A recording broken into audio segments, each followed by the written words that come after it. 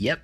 So guys, what's good? It's your boy Afro right here. So today we're talking about uh, actually getting to create your own product, creating your own organizations. So today we're gonna talk about systems. We're gonna talk about actually building a product that people actually want to buy. So let's get into the systems thing.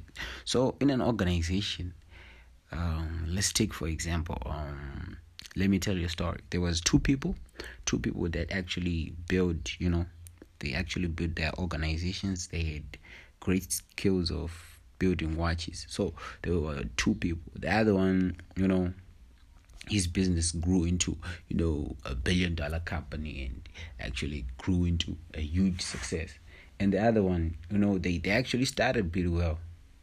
Both of them actually started pretty well, and when their businesses started getting revenues of around maybe $1,000, that's when it started. That's when it differed. So the difference between those two people, it's the other one actually learned how to, because if you're making a watch, you actually have to learn to actually leave. He learned how to actually leave his watches, attend a call, then come back and finish the process without actually causing a negative effect on the process. So the other one, he couldn't do that. When he left his watches and came back, he actually couldn't actually finish his watches. The thing is, the other one learned how to actually create systems in his organization, and the other one didn't. So a system is actually a process in your business. To actually put it in simple terms, a system is a process that actually, you know how your brain works, because everyone, your process of thinking. When you want to do a thing, like when you want to go jogging, you know what you do. You actually maybe procrastinate and do this and that, and at the end you actually get yourself to actually do the work. So those are systems, the habits that actually make you do your work. So that's the thing. That's the difference between those two guys. So systems, they make sure that a product operates even when the owner is not available.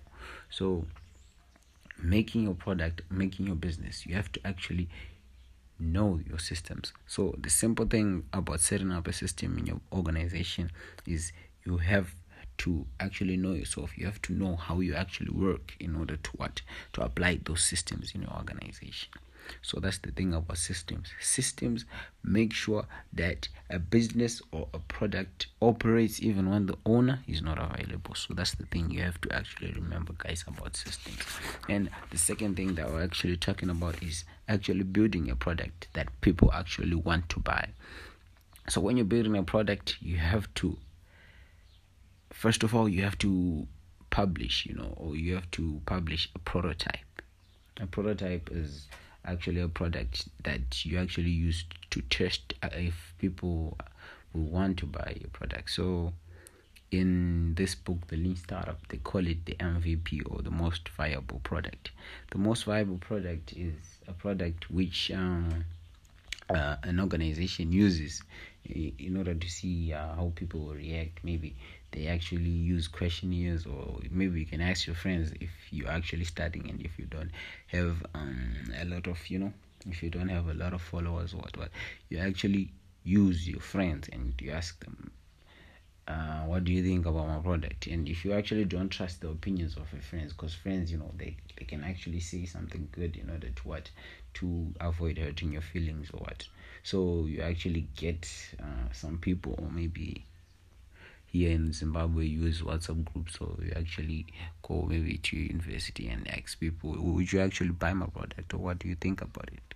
That's the most valuable product. So when you're creating your product, you have to actually test the things if they actually work before you actually publish it, because you want to avoid wasting your money. You want to avoid wasting the income and actually get that product to fail while you've created a couple of tons of products, and people actually tell you that you have to fix this and that and that and that, and they don't want to buy it. So that's the thing you have to avoid. You have to avoid making mistakes so that's it. The most viable product helps you decrease the amount of losses in your business. So thank you guys for tuning in. Today we talked about creating or starting your own product and your own business in general. The two things that we talked about is about making your own most viable product that actually makes sure that you lower the losses in your business. And the second thing that we talked about was creating systems in your organization.